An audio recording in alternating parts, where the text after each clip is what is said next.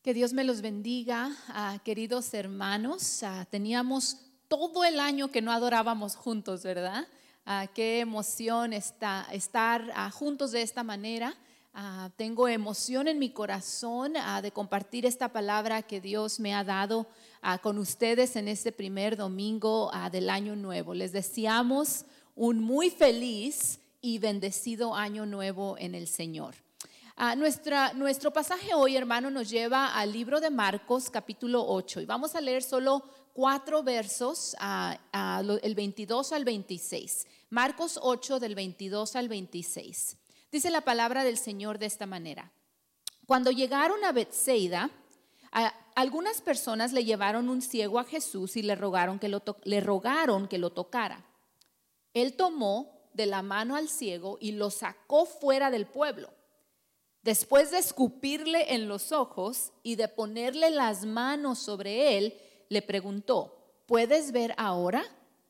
Y el hombre alzó los ojos y dijo: veo gente, parecen árboles que caminan. Entonces le puso de nuevo las manos sobre los ojos y el ciego fue curado. Recobró la vista y comenzó a ver todo con claridad.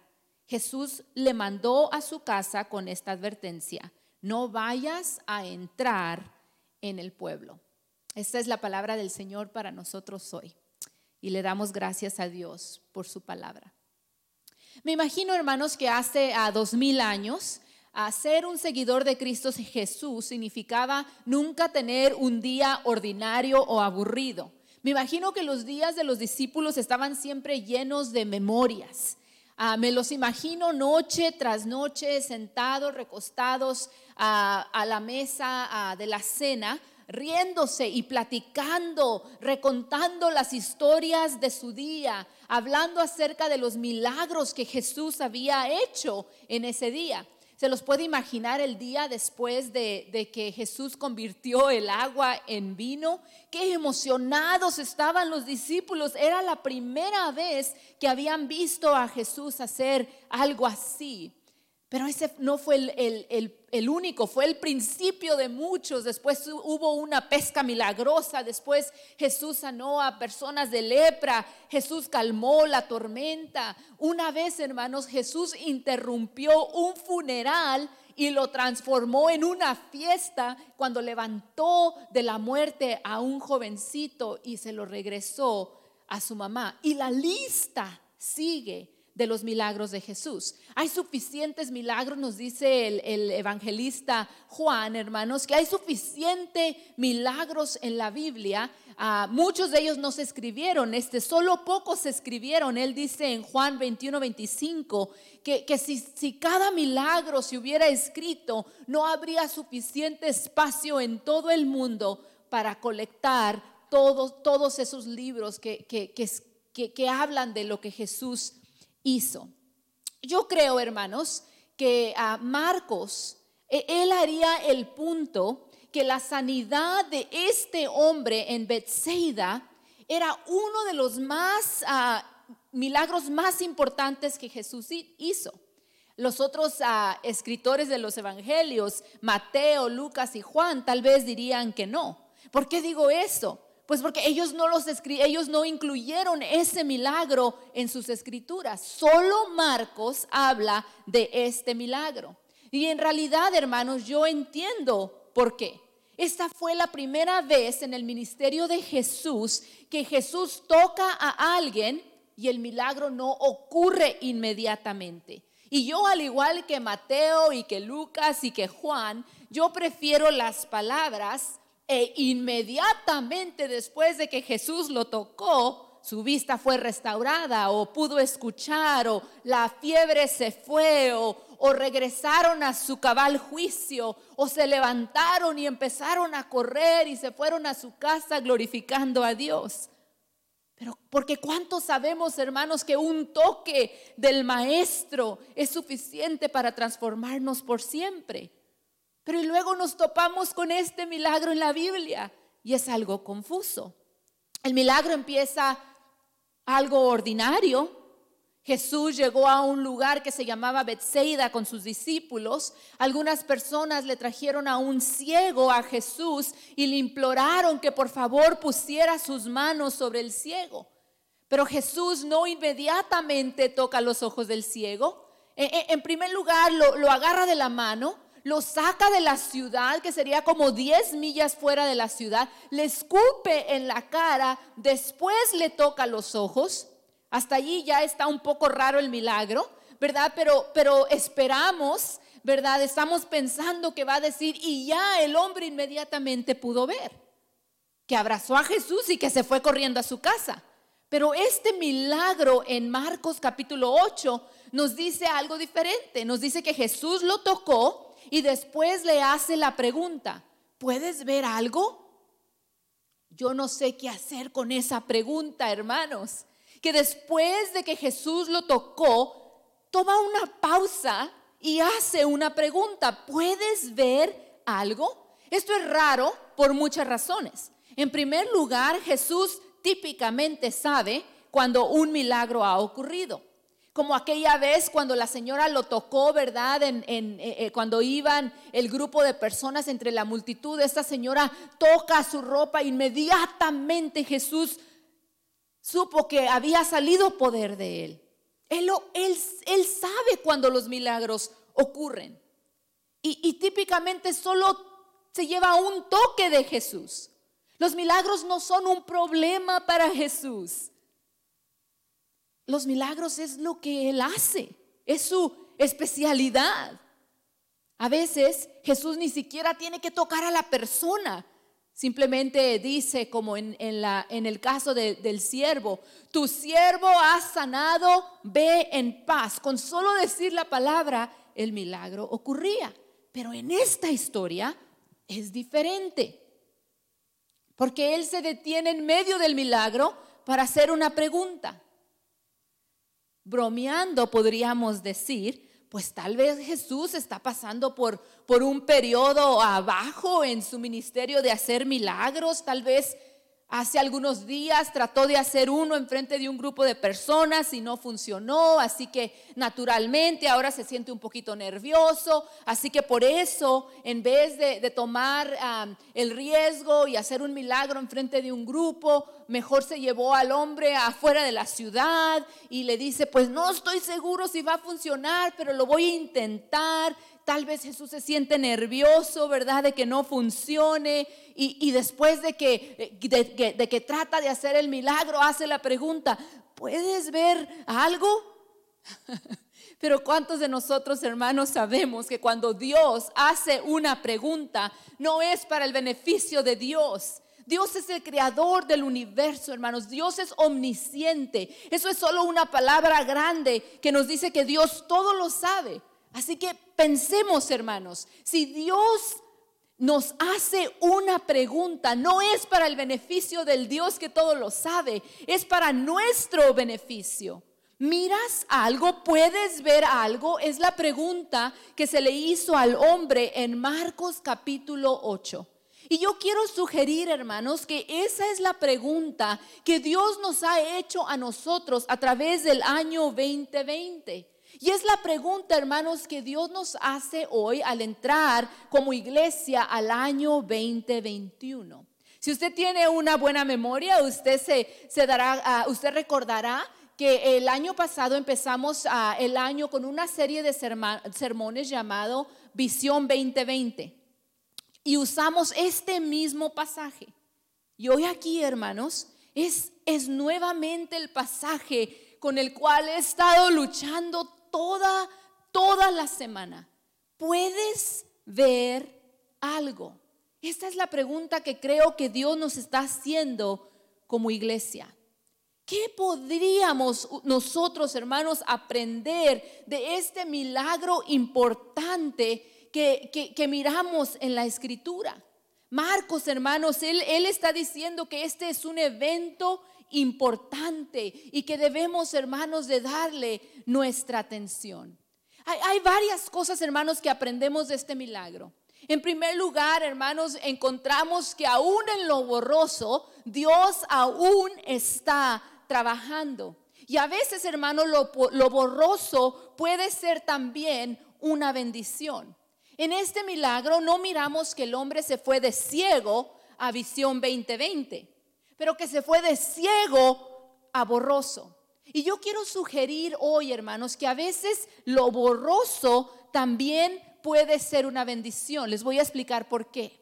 Porque cuando no podemos ver claramente, cuando no podemos, hermanos, determinar exactamente lo que viene, cuando no podemos determinar exactamente qué es lo que Dios está haciendo en nuestra vida, en el mundo, en la iglesia, en la comunidad, hermanos, cuando no podemos tener las respuestas por nuestras propias fuerzas, eso nos ocasiona, hermanos, la oportunidad de enfocarnos más en Cristo, el único que puede traer la respuesta, el único que puede traer la solución. Es como cuando uno va manejando y hay una gran tormenta, hermano, usted apaga el radio, usted apaga cualquier distracción y se enfoca porque necesita ver. A veces, hermanos, lo borroso en nuestra vida espiritual puede ser una bendición, hermanos, porque nos da la oportunidad de realmente buscar con desesperación la presencia del Señor. Nos da la oportunidad de decir: Señor, yo no sé qué voy a hacer, no tengo todas las respuestas. No puedo decirle, hermano, cuántas veces en el año 2020 como sus pastores levantamos las manos al aire o pusimos nuestra cara sobre la tierra y dijimos: Señor, nosotros no tenemos las respuestas, no sabemos qué hacer, no sabemos cómo liderar en este año. Señor, ayúdanos, te necesitamos. Nuestro hijo menor llegó a la casa poquito antes de la Navidad con esto, que es un regalo que su maestra le dio. A primera vista yo dije: wow, qué interesante regalo, ¿verdad? Qué maestra tan creativa. Pero al empezar a leer lo que decía el regalo, hermanos, me di cuenta que el regalo que la maestra nos estaba dando, hermanos, era una manera de medir el crecimiento. La maestra, yo creo, sabe, hermanos, que para padres y madres los días son largos, pero los años son cortos. Y a veces en lo borroso y lo rápido de la vida, hermanos, no podemos determinar el crecimiento. Pero este regalo, hermanos, es un regalo que seguirá dando a través de los años. Porque esta estatura es la estatura de nuestro hijo Abel en el año 2020. Entonces, esta maestra supone que el próximo año vamos a sacar esto cuando sea la época de Navidad, y vamos a poder medirlo en contra de nuestro hijo Abel, y vamos a poder mirar, hermanos, que ha habido crecimiento en un año. Esta maestra, hermanos, entiende que el crecimiento, hermanos, a veces no es visible de un día para otro, que no es visible, hermanos, de la noche a la mañana, pero que hay crecimiento interno que está pasando aún en los días nublados, aún en los días borrosos. El año, hermanos, 2020 ha sido un año, hermano, que nos ha permitido crecer espiritualmente, que nos ha ayudado a madurar, hermanos, porque nos ha hecho depender más de Dios. Este milagro, hermanos, también nos enseña algo más. Los comentaristas dicen que Marcos capítulo 8, hermanos, es un capítulo. Es más, Marcos, el libro de Marcos es un libro que se enfoca, hermanos, en la ceguera espiritual. Lo miramos a través del libro, lo miramos en este capítulo. Él empieza hablando de la ceguera de los fariseos, hermanos, que pensaban que por sus buenas obras ellos iban a estar bien con Dios y podían ver todo claramente. Pero también, hermano, no solo los fariseos estaban ciegos, pero también los discípulos, hermanos, tenían ceguera espiritual. Ellos no podían entender, hermanos, los propósitos de Dios. Ellos no podían entender que Jesús era el rey victorioso, pero que también Él era el Mesías prometido.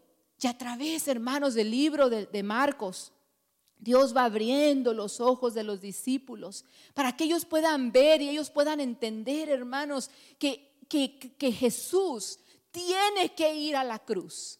Pero que no solo, hermanos, Jesús va a ir a la cruz, sino que cada seguidor de Jesús, para seguir a Jesús, hermanos, significa que tendremos que tomar nuestra cruz también y ir en pos de Él.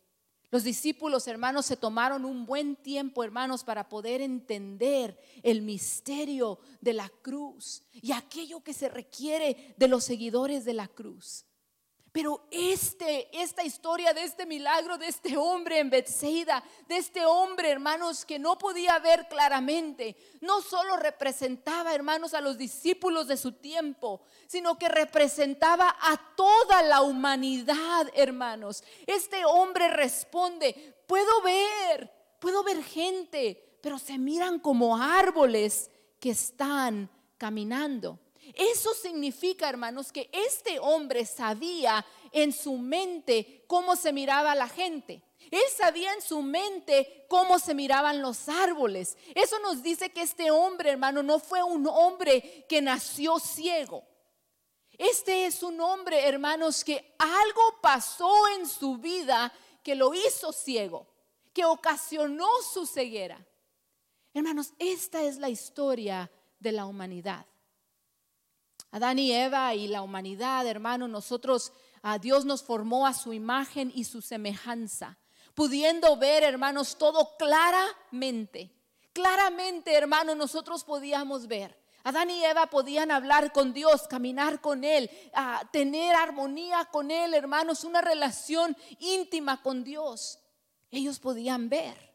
Pero cuando entró el pecado, hermanos, distorsionó la imagen de Dios en la vida de Adán y Eva y de la humanidad. Y ahora entonces la humanidad era ciega. Así como este hombre, él podía ver y después algo pasó que él ocasionó que él fuera ciego.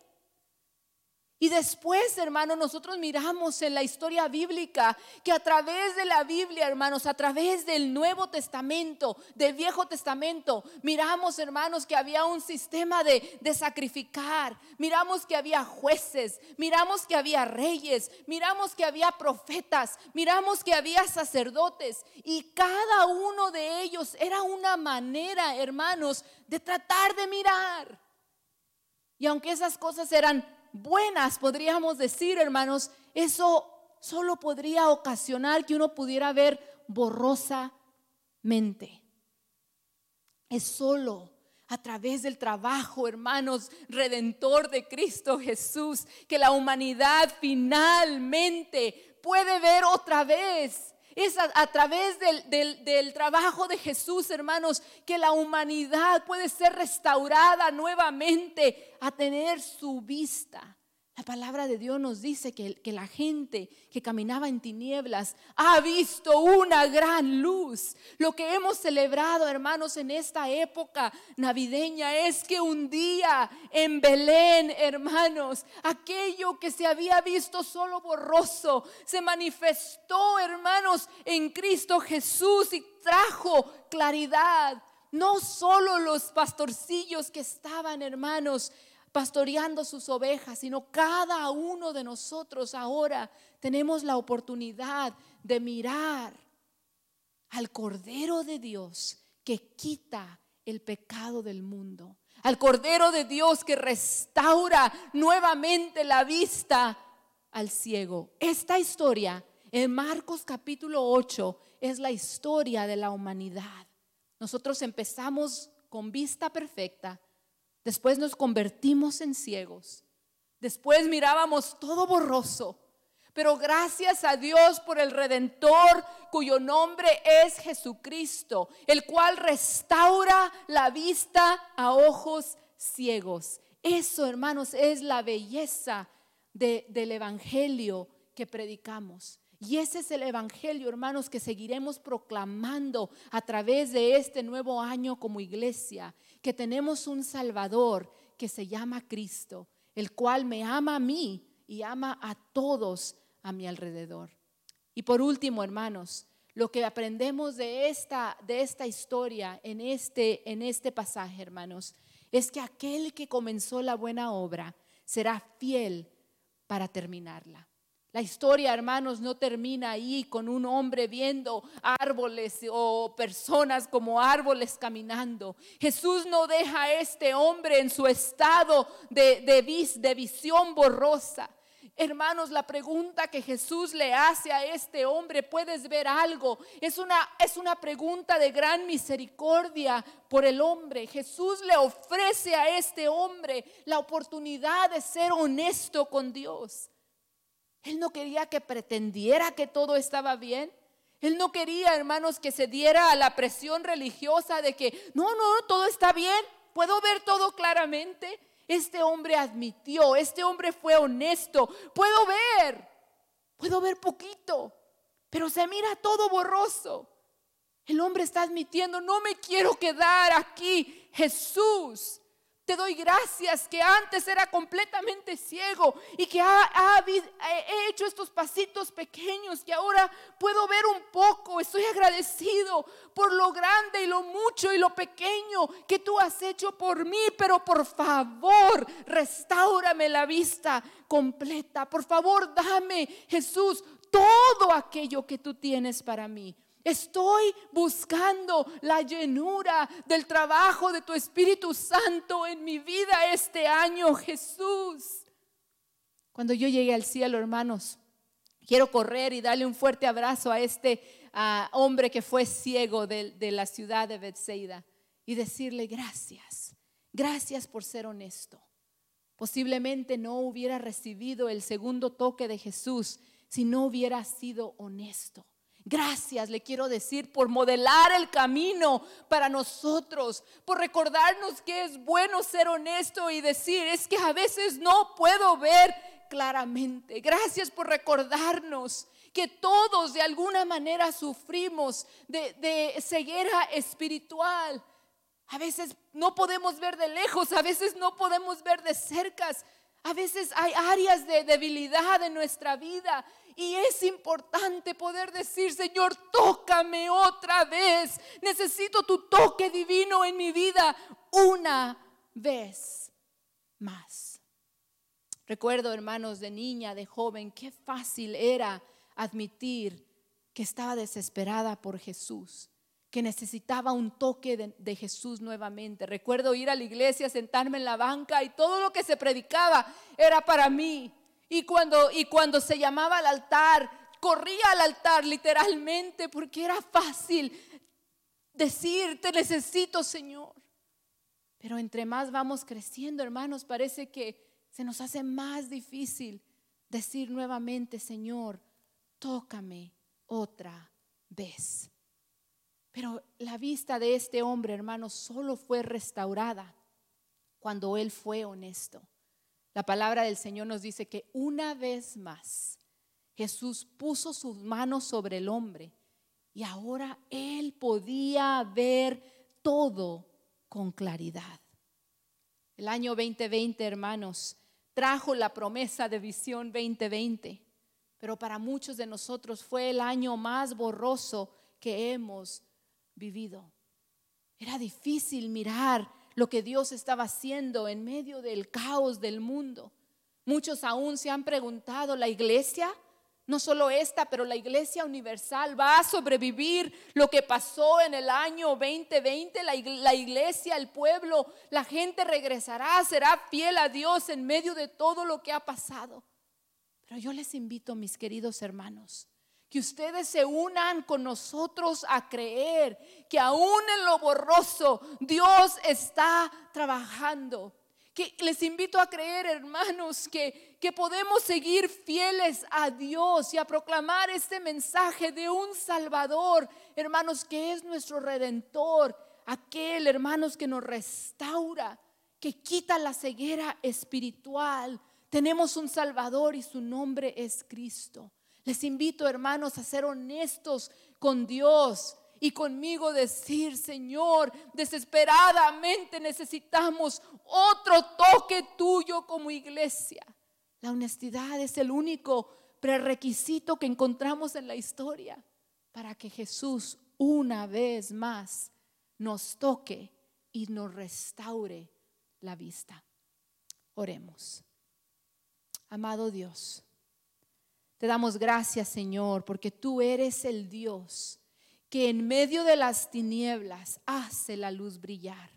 Te damos gracias, Señor, por Jesús que vino a proclamar el reino de Dios en la tierra. Te damos gracias por ese bebé que nació en Belén, pero que no se quedó un bebé, que el pesebre está vacío. Te damos gracias porque ese Cristo creció, ese rey creció. Y Él nos enseñó que su reino no es un reino de violencia, que su reino es un reino de justicia, de gracia, de amor, de misericordia. Te damos gracias, Señor, por este evangelio que se nos ha pasado de generación en generación y que ahora, Señor, nosotros somos aquella generación que tiene el reto grande de vivir el evangelio de Cristo frente a los ojos de la humanidad que lo necesitan. Te damos gracias, oh Dios, por este evangelio que tú nos has dado, que transforma nuestra vida. En este momento, Señor, yo te pido por cualquier persona que está escuchando este sermón, Señor, que tal vez se siente ciego espiritualmente, que tal vez no te ha pedido, Señor, que tú le toques. Te pedimos, Señor, que hoy sea el día de salvación, que este primer domingo del año sea el día, Señor, que alguien entrega su vida a Cristo y que hoy sea el día que ellos pueden ver otra vez.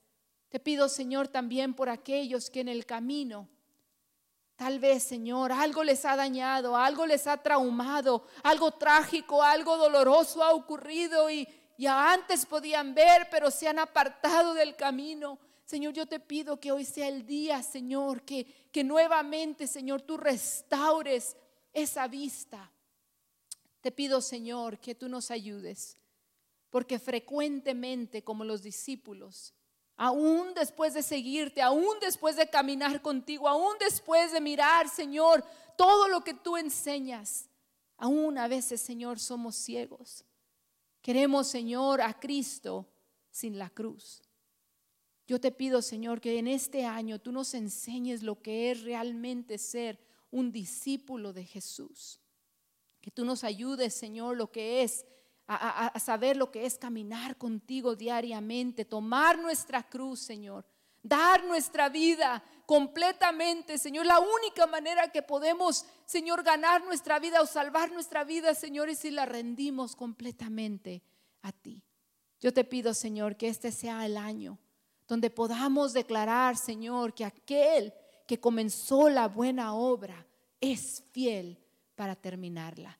Te amamos, oh Dios. Dejamos, Señor, nuestras vidas, este ministerio, Señor, esta iglesia, Señor, todas aquellas presiones de la vida las depositamos aquí, Señor, a tus pies en este día. Y decimos nuevamente, Señor, somos tuyos, te amamos, te buscamos, te anhelamos. Te necesitamos, oh Dios. Gracias, oh Dios, porque tú eres fiel. Ayúdanos a nosotros a serte fiel a ti, sin importar lo que este nuevo año traiga, Señor. Estamos creyendo que traerá bendición, que traerá bondad, Señor, que traerá crecimiento. Pero sin importar lo que el año traiga, ayúdanos a ser fieles a ti. En el nombre de Jesús. Amén.